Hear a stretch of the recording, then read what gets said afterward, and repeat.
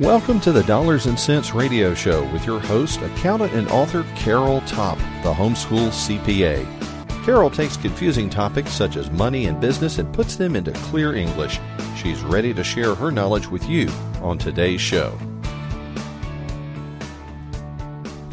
Well, hi everyone. This is Carol Topp from homeschoolcpa.com, and welcome to the Homeschool Leader podcast here at the Ultimate Homeschool Radio Network. I recorded a webinar back in June, on June 1st, 2020, and this is now being recorded in September, 3 months later. The webinar was designed for homeschool leaders who were in a very difficult position trying to make decisions about their future, the future of the programs and the groups they led in light of the COVID-19 pandemic. A lot of things had changed for homeschool groups. They couldn't figure out if they would be allowed to meet in their buildings or if they had some certain health requirements, social distancing, mask wearing, sanitization, things like that. So the webinar was me and 3 other homeschool leaders who agreed to talk about the whole process of how they make decisions, what decisions they came to, and in June, how they were planning the future. So I have taken the highlights of that webinar and broken it into the 6 different podcast episodes, which will be kind of the highlight reel of the webinar. If you want to watch the webinar, because there are slides to go with it, as well as see the panelists as they're talking, you might enjoy that. It is available on YouTube.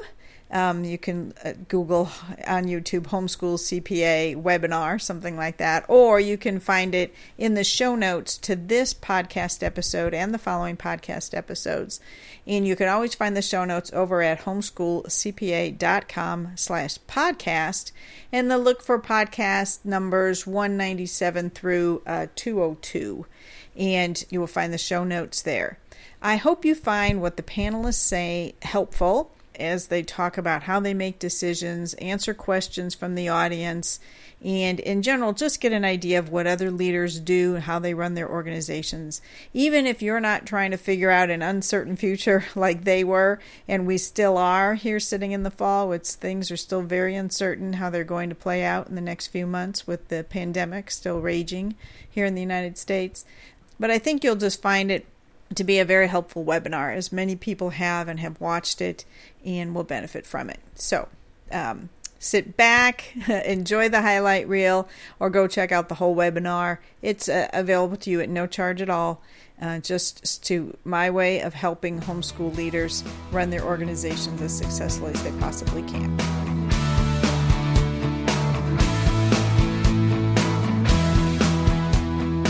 You all have already shared a little bit about some of the ideas, what you're thinking about doing in the fall. Here's a couple thoughts I had. When you assess what people really need, and I think Amanda Campbell, you kind of touched on this, maybe I heard you say this, that there are real needs versus felt needs. And you probably want to address more of the real needs that your families have, your members have, and the real need for connection, for encouragement, and for support. Sometimes I think our families think, I need a class for my kid. I need someone to help me homeschool this child. I need biology dissection. That's a felt need.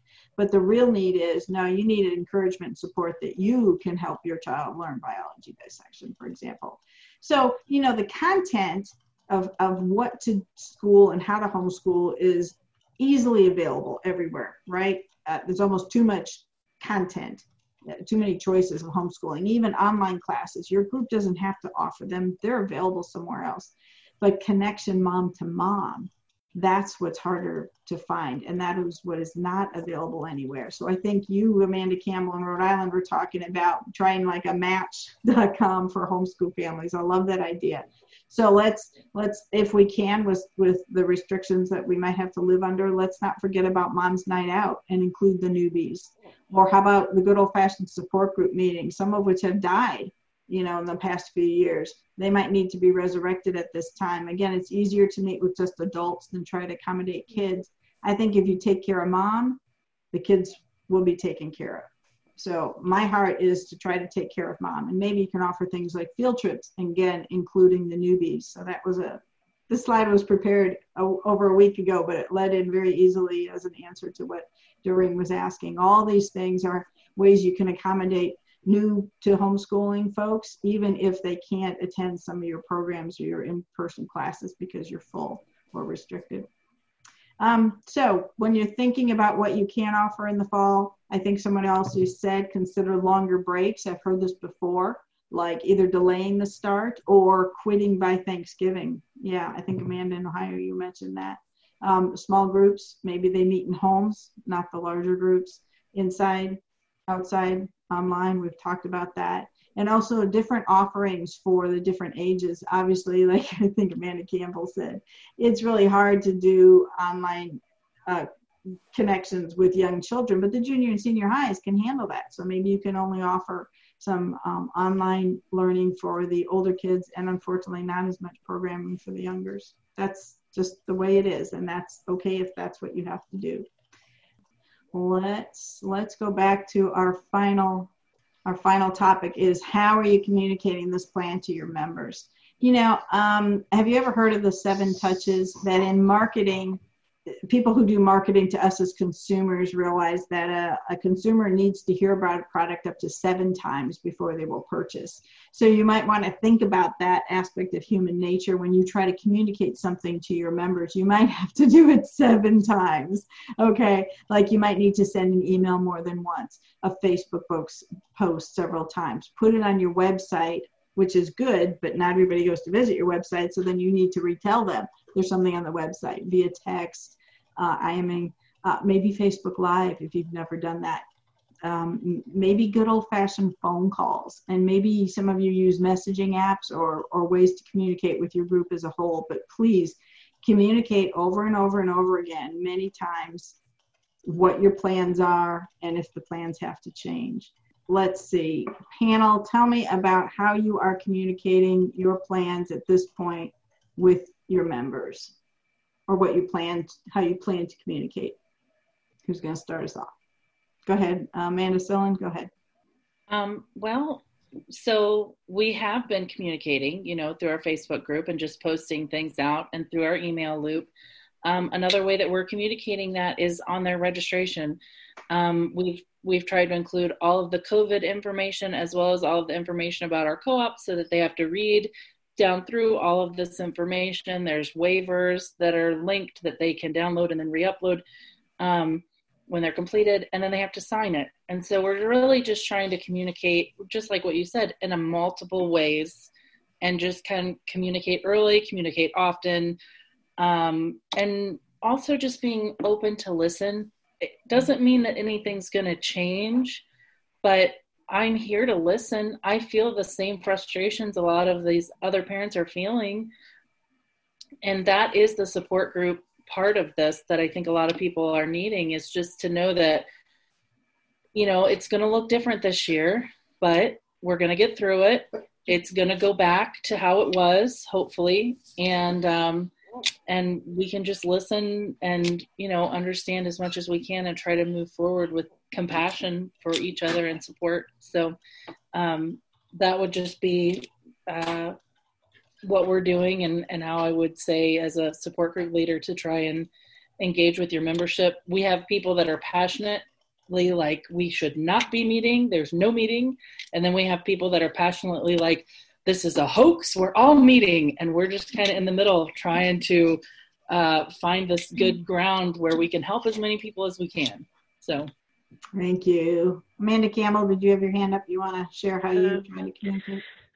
So we historically have communicated mostly through Facebook and email, but what we've found since COVID first hit is that a lot of our members have either disengaged from Facebook because it's too much, or we also haven't been as active because we don't have a million things to post and tell you about. Remember, don't come with sniffles and all that stuff. I think our Facebook algorithms have also changed. And so even when we are sharing and people are still on Facebook, they're not necessarily seeing our posts. Oh, no. And I think that's an important thing to remember. So we are trying to do, like you said, 7 ways, whatever, multiple emails, and trying to be a little more active on Facebook and create more community on Facebook. I think a lot of us were in a stunned place for a while, and so there was a real hole in our community. People weren't even, that normally are very active, weren't very active, and so I feel like we almost have to start again with like building a Facebook algorithm with our membership board, our membership. So that's an interesting thing. The other thing that we will probably do when we finally make a decision is to host a town hall, and we'll do it obviously via Zoom, but to be able to communicate not just in writing through Facebook and email, but that verbal communication for a lot of people. I'm one of those people. I'd much rather have a conversation and be able to talk it out. It's not going to be, it's up for change or discussion, but like, how can we explain to you how we came to this decision? We also, as a board, have spent a lot of energy working on trying to be more and more transparent in our process and our decision making. So I think the point of the town hall is also to be able to say, this is how we came to this decision, so that we aren't, the board who makes the decisions, I'm just a homeschool mom trying to work it out too, but to help people understand the decision-making process and all that we did to get there. And then also to invite them, encourage them to be part of how we be creative about moving forward and connecting in new ways, because I don't pretend to know all the answers. Our other leaders and our members are going to come up with great ideas too. And so we hope that they'll engage with us that way. That's good. Thank you. Angela, did you want to add anything there about communicating?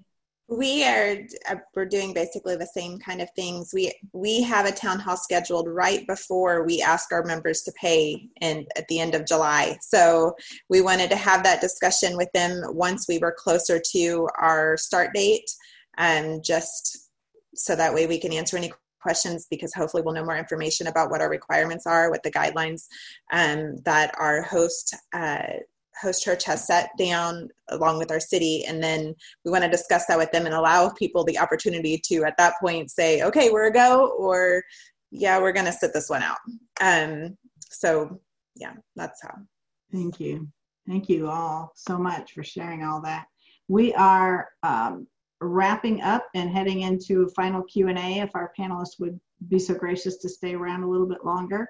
Again, I want to remind you, the Facebook group, I am a homeschool group leader. If you didn't get your questions answered, we'll take a few more, but if it's off topic or something, pop it over there. And we've got 1,400 leaders that might help answer it, not just our 3 panelists, wonderful as they've been. And a reminder, someone already asked about, what was that mentoring program again that Homeschool CPA is trying to help mentor folks to help homeschool leaders. You can find out information at homeschoolcpa.com/mentoring. So we're going to take some final Q&A here, and Doreen can come back on and ask some questions. Again, remembering our dear panelists, who we thank very much, but they're not the medical experts, legal experts, certainly not experts in your group, nor are they predictors of the future. So Doreen, I bet there's more questions, aren't there? There are all kinds of questions, Carol. I'm going to try and pick some that are more common. Have any of you drilled down to the level of how you would actually organize your classrooms if you are meeting in person? For example, handling supplies, having students sit distance. I think Amanda Sillen talked about gathering for meals and things like that. But, and also, will you be managing the younger set, the K through 2? They have more challenges, I assume. Okay. So anybody drilled down that far yet, or is that something you're putting off for later in the summer? Anybody want to answer? Go ahead, Amanda Sillen. A little bit. That's a little bit. So organizing classrooms, our classrooms are fairly large. So, I mean, we are spacing desks 6 feet apart. We actually had to get some desks because the desks that we had in our classrooms were really large and made for 2 students at a desk. And so, and we own all of our furniture. It was donated, but it's ours. So we actually had to go buy some furniture, which was a first, to get smaller desks that could be spaced out so kids wouldn't be sitting right beside each other. I know in Ohio, the rules are a little bit different for younger kids that are like preschool age, but I'm not super familiar with them. And it's something that we're still working on. One of the things that we are doing is frequent cleaning. We've already talked to teachers about at the end of your class, the last 5 minutes of your class, we have spray that is a 3% peroxide spray, which everybody likes that spray. I never knew that there were such strong opinions about Lysol in my life, but there are. And so like using this like 3% peroxide spray is like approved by the CDC and also approved by the Crunchy Moms. And so we're like, this is great. And so just wiping down all the desks at the end of class as students leave, spraying down things like markers and scissors and stuff like that. When all of this started, my son runs a landscaping company, and somebody said, what's the weirdest thing you've had to sterilize? And he said, well, if anybody lays down a chainsaw, you have to spray it when you lay it down, and you have to spray it before you pick it back up. And I'm like, that is so crazy. Your Lysol, your chainsaw. But, you know, it is stuff like that you have to really think about. Amanda, someone's asking, what is the name of that spray? Peroxide, hydrogen peroxide. You get it at the store in a brown bottle. Oh. It's just regular hydrogen peroxide, and you just spray it. And then you can get, we have a mom that handles all of this. It's not me. I like Lysol. But we have another mom that handles all this, and she gets like this stronger version of this, and she mixes a cup of hydrogen peroxide with a gallon of water, and it makes it 3% hydrogen peroxide, and then it's safe to use around people. So, Google it. Google that. Please don't take my advice. But yeah, things like that. We've struggled with lunchtime, really, because our gymnasium is about 3,000 square feet, and sometimes we have up to 100 families. And when you say 75 families and you're talking about a co-op, that can be 200 kids easy. And so then thinking, how do you fit 200 kids into 3,000 square feet? Well, folks, you don't. Not during COVID-19, you don't. So we've talked about inviting people to go to lunch in their cars, eat outside, spaced out, basically telling people that we're going to split lunch so that you can't eat everybody in the cafeteria, or even doing lunch in classrooms, which I hate because it means we got to be super vigilant about getting the trash out. But, you know, it's really just stuff like that. Somebody had asked me about taking temperatures. We're not taking temperatures when people walk in the building. We are not qualified to do that. I am not a nurse, and that is private health information. And that was the recommendation given to us by the nurse. The person that knows is you're not a nurse, and it's hard to take a temperature with a no-touch temperature thing, and they need to take their temperature at home and affirm they don't have a fever when they come in. And so I was like, oh, that makes total sense. I'm not a nurse. Why would I take temperatures? So just things like that. We've gotten rid of our sign-in sheet. We're doing that on a computer where the security person signs everybody in and out. But yeah, I mean, it really is just Amanda, thinking about. You've done a lot. Yeah. It's great. My mom's a nurse. If people say you've done a lot because you do accounting things and you're like, this wasn't hard, I'm in accounting. My mom's a nurse. She just gave me a list. I was like, yes, ma'am. Homeschool leader, do you feel confused or overwhelmed by the job of running your homeschool group? You're not alone. Carol Topp, the homeschool CPA, is here to help. Carol is an accountant, author, and retired homeschool mom who understands you. Her website has helpful information on co-ops, paying workers, and managing the money in a homeschool group. If you need personalized advice, set up a consultation with Carol. She's happy to discuss your particular situation. Visit homeschoolcpa.com today and get the information you need to successfully run your homeschool group.